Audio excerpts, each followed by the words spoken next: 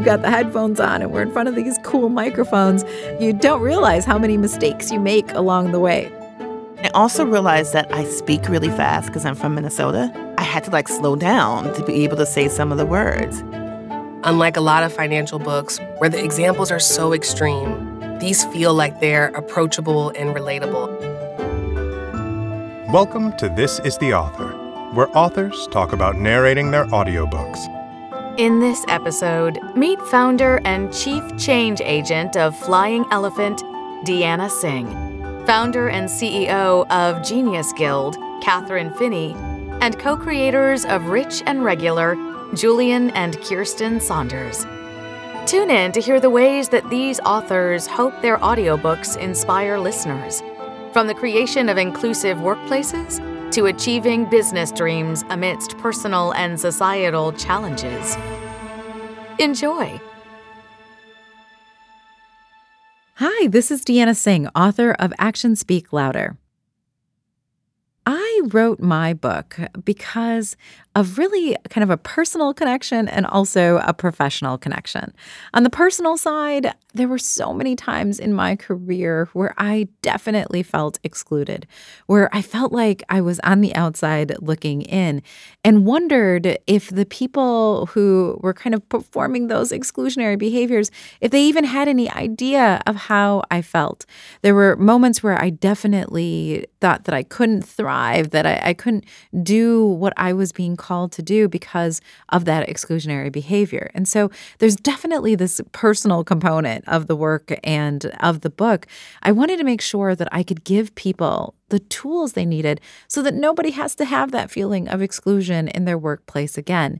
On the professional side, I've had the opportunity to work with so many organizations that deeply want to be inclusive. The leaders do, the organizations, and the way that they're structured and their systems, and it's where their hearts are pulling them, but they don't know what it means in their day-to-day practices. And so this book is really meant to be a guidebook, something that you can pick up, read, put it down, and put it into action right away. If I had to describe what it was like to record my audiobook in one word, that word would be grateful. I am incredibly grateful for the opportunity to be able to have a microphone, to have a platform, to have a book with words in it where I can share lessons that I've learned and stories that have helped guide my own leadership journey. It is my hope that when people listen to this book, they will get an opportunity, kind of that inspiration, that ability to ignite something in themselves that really allows for them to create the kinds of inclusive workplaces we absolutely need. So for me, the very fact that I get to be a small part in somebody else's much bigger story just fills me and really overfills me with a sense of gratefulness. I realized I had a really hard time pronouncing a lot of different words. And it was surprising, some of the words, because they were words that we look at or see every single day. One example is the word ass, A-S-K-S. I still can't say it right because I think that we take for granted, the words that we use on a daily basis. And when we're not necessarily listening to ourselves and listening to ourselves with as great a detail as we do when we're in the studio and we've got the headphones on and we're in front of these cool microphones, you don't realize how many mistakes you make along the way. So it was very humbling to listen to myself say words that I write all of the time or see all of the time or thought I knew how to pronounce and realize I've been pronouncing them wrong my whole life. In this book, there are a number of stories that I share from my own personal experience.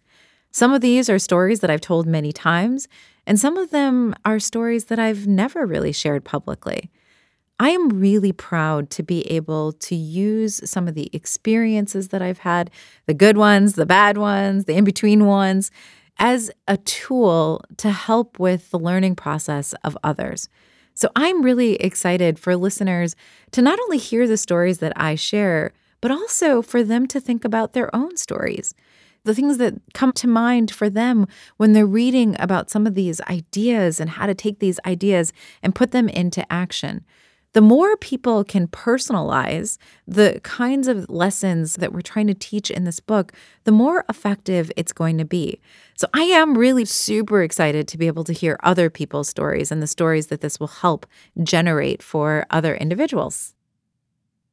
If I wasn't going to record my audiobook, I would have cast Maya Angelou. She had, one of the most beautiful voices, not just her natural voice, but her voice on paper, the way that she showed up as an activist. But I think the reason why I would choose her is because she, at one point, wasn't speaking, right? She had this time in her life where she didn't feel like she could use her voice. And I think that a lot of times in my career, I've definitely had a similar feeling. Even in my personal life, I literally had a time where I felt like I wasn't going to be able to speak. To be able to have somebody like Maya Angelou who really understood and utilized and was just so wonderful at being able to use her voice to be able to create power, not for herself, but for others, that would just be unbelievably amazing. I listen to a lot of audiobooks, but the one that has left the biggest impression on me was Michelle Obama's Becoming. Now, for many people, that won't be a surprise, right? The book did very well. The audiobook did very well. But the reason why her story resonated with me so much was because in many ways, I felt like she was singing parts of my own song. She talked about what it felt like to be the one and the only in many of the professional settings that she was in. She talked about what it felt like to be a mother, to be somebody who was kind of thrust into the public eye. She talked about the challenges of being able to navigate the professional life and the personal life and all of the different things of being the first also. And so there were many times where I just felt like as I was listening to her, I saw a different way to look at my own story. She is an extraordinary person, and it was such a gift to be able to hear her tell her story in her own voice. I love listening to audiobooks when I'm walking. I like being able to be out and about in the world and watching people and looking at trees or wherever it might be that I'm walking, and also listening to somebody craft a story. For me, it is feeling like I'm kind of present, right? Even if I'm not present with the person who's reading it, that I'm still present and in the world in which they were able to create their magic. And now, listen to a clip from my audiobook.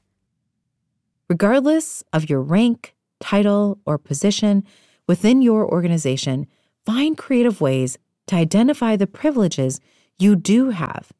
Despite the standing power and position of your group within society, seek out ways you can advocate for others.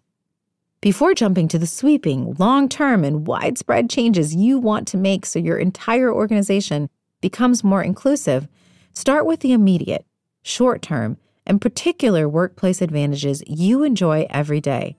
Start by setting the dinner table.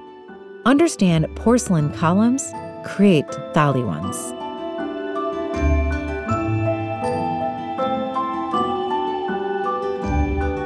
Hi, this is Kathryn Finney, author of Build a Damn Thing: How to Start a Successful Business If You're Not a Rich White Guy. I wrote my book because I couldn't find any business books that were written for people like me, people who weren't born rich, who weren't born on first base, people who were playing the business game but had to play it at a harder level because of our identities in this world, whether we are a woman, whether we are a person of color, whether we don't have money or didn't come from money. Many of the business books I've read in the past always assumed that we all had the same resources and we all had the same access to people, and that's just simply not true. And so what do you do when you don't have that? What do you do if you didn't go to Stanford, or you don't have the network, or you didn't come from family that can write, massive checks to you? And so this book is really for the rest of us, the 99% of us who weren't born with all the resources, that have to work really hard to build our businesses, that have to get creative, have to think outside the box. This is who I wrote my book for. I was inspired by all the entrepreneurs that I've met over my 20 plus years of building companies, building communities, and investing in companies. I've met the most incredible people who have big dreams, who are working very hard to build companies and startups in the world that just frankly hasn't been created for them. As I was writing this book, I was thinking of those entrepreneurs, those dreamers like myself, and making sure that I put information in the book that would help more inspired to dream and to build. If I had to describe what it was like to record my audiobook in one word, that word would be exhausting. And mostly, it was exhausting because, wow, imagine talking about yourself, this book that you spent years writing, for hours. But luckily, I had such an amazing team that we were able to knock it out real quickly. And so that made it a lot of fun. But it was like, wow, I am talking for hours straight. But the good thing about talking so much is that I realized that it also made me a better listener, because at the end of the day, I just wanted to listen to other people talk and not myself. So there's a lot of good that came out of this, besides this amazing audiobook. I realized I had trouble pronouncing a lot of words. It's one thing when you're a writer and you write them and you're like kind of saying them in your head. And it's another thing when you actually read it. And so I realized I had trouble pronouncing and recognizing the difference between systemic and systematic. And I would read systematic as systemic, and I would read systemic as systematic, and I kept interchanging them in my head. And then I also realized that I speak really fast because I'm from Minnesota, and I had to slow down to be able to say some of the words. I'm proud that I was able to really talk about my story and the story of my family. It's one thing to know your story. It's another thing to tell it and to tell it out loud. And so I'm very proud that I was able to do that, particularly about my father and his beginning and how he was this lifelong builder who built an amazing career against all the odds. And I'm very excited for people to hear about that. I'm excited that listeners will learn more about what it takes to build when you are a woman or a person of color or maybe not a rich person. And I'm also excited that listeners will learn the power that we have. I think sometimes as builders, we think that the resources we have are not as valuable because they're not the same as traditional resources. But we have family members who can help us. Maybe they can't write big, large checks, but they can definitely help promote us. I talk a lot about that in the book, about working with our families and making sure that our families are involved and getting them involved in our work in ways in which they can help, because they really do want to help us. And when I say family, I mean the global definition of family, not necessarily biological family, but anyone that you consider a part of your community. If I wasn't going to record my audiobook, I would cast Oprah as my dream narrator because she's Oprah. And I don't think I need to say anything more. I like the tactile nature of books. I like to hold it. I enjoy the smell of a good library, the decaying dust paper sort of smell.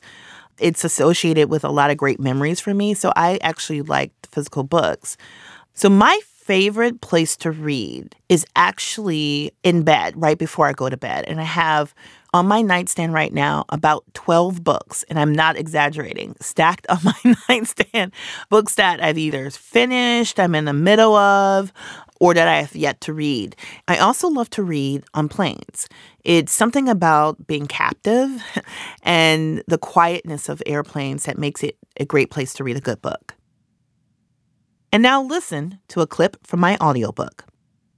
And none of the 30-plus books that I've read on entrepreneurship contained an example of a successful startup led by a Black or Latinx founder. The tech world promotes the concept of out-of-the-box thinking, but can't think of any successful entrepreneurs whose very existence is out of the box. This book teaches you everything you need to go from idea to your first product to raising your first $1 million in investment.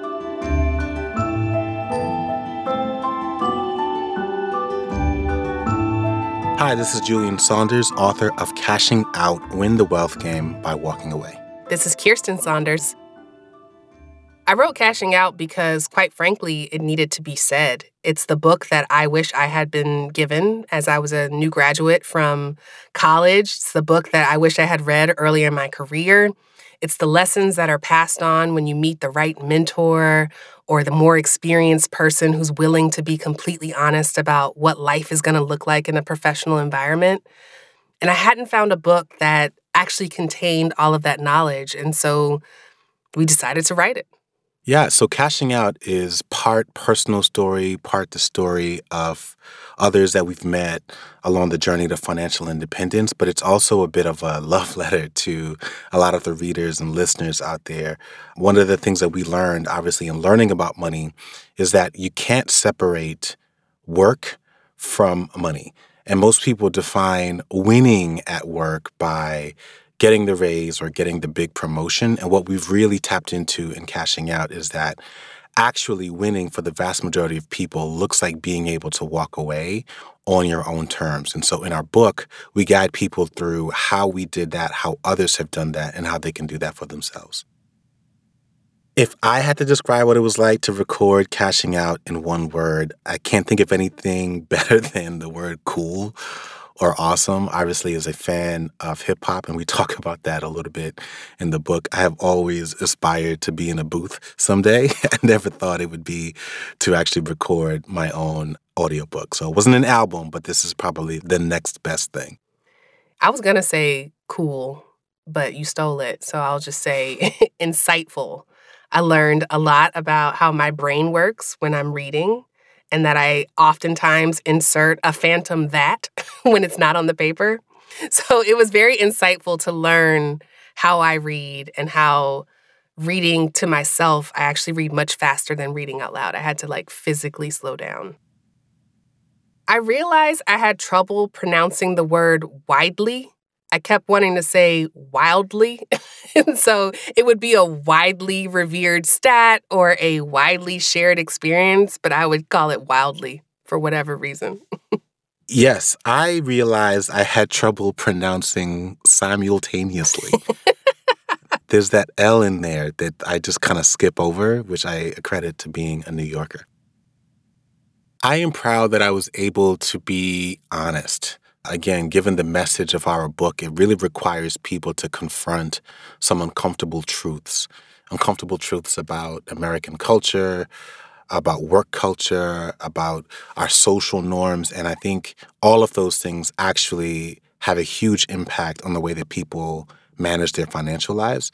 And so I was proud that I was able to share my own story in a really vulnerable way so that people, I think, can feel more comfortable kind of confronting their own challenges.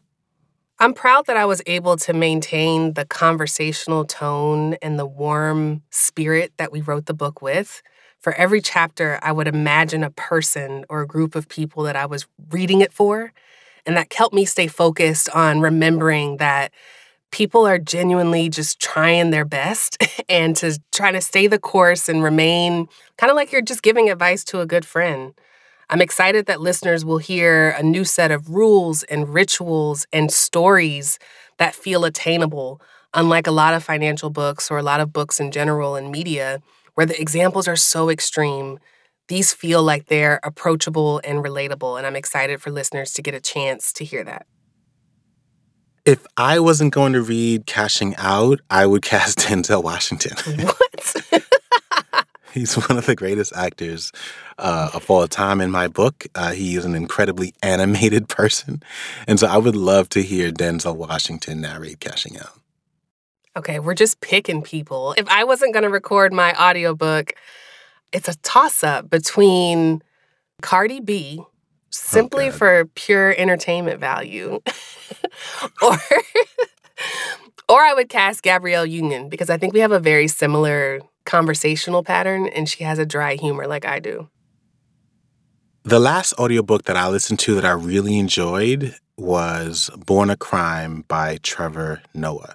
In fact, I listened to it a little bit as we were on our way to the studio because I just wanted to ensure that whatever we recorded sounded as good as what he did when he recorded his. I used to have a commute every day where I could catch up on podcasts and audiobooks and just music. Now it's more of like an invisible commute where I have to force myself to go places and take the long way just so I can listen to something.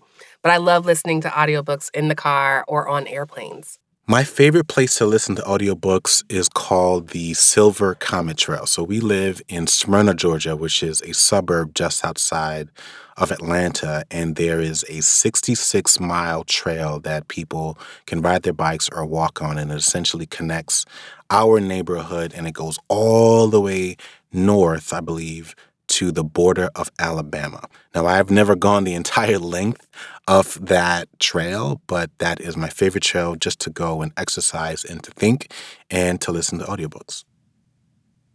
How about I start it off and I'll say, and now, listen to a clip from our audiobook. Getting a good job, climbing the corporate ladder, buying a nice home, growing a successful business, and making financial decisions are incredibly difficult feats for the majority of Black people today. There are different qualitative variables that require us to do emotional calculus, while others perform basic arithmetic. This calculus has a tremendous effect on our decision-making process, mental health, risk tolerance, family, and ultimately financial life.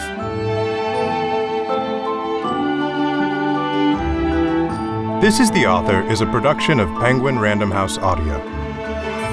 Thank you for listening. For more behind-the-mic content and audiobook recommendations, visit www.penguinrandomhouseaudio.com/nextlisten.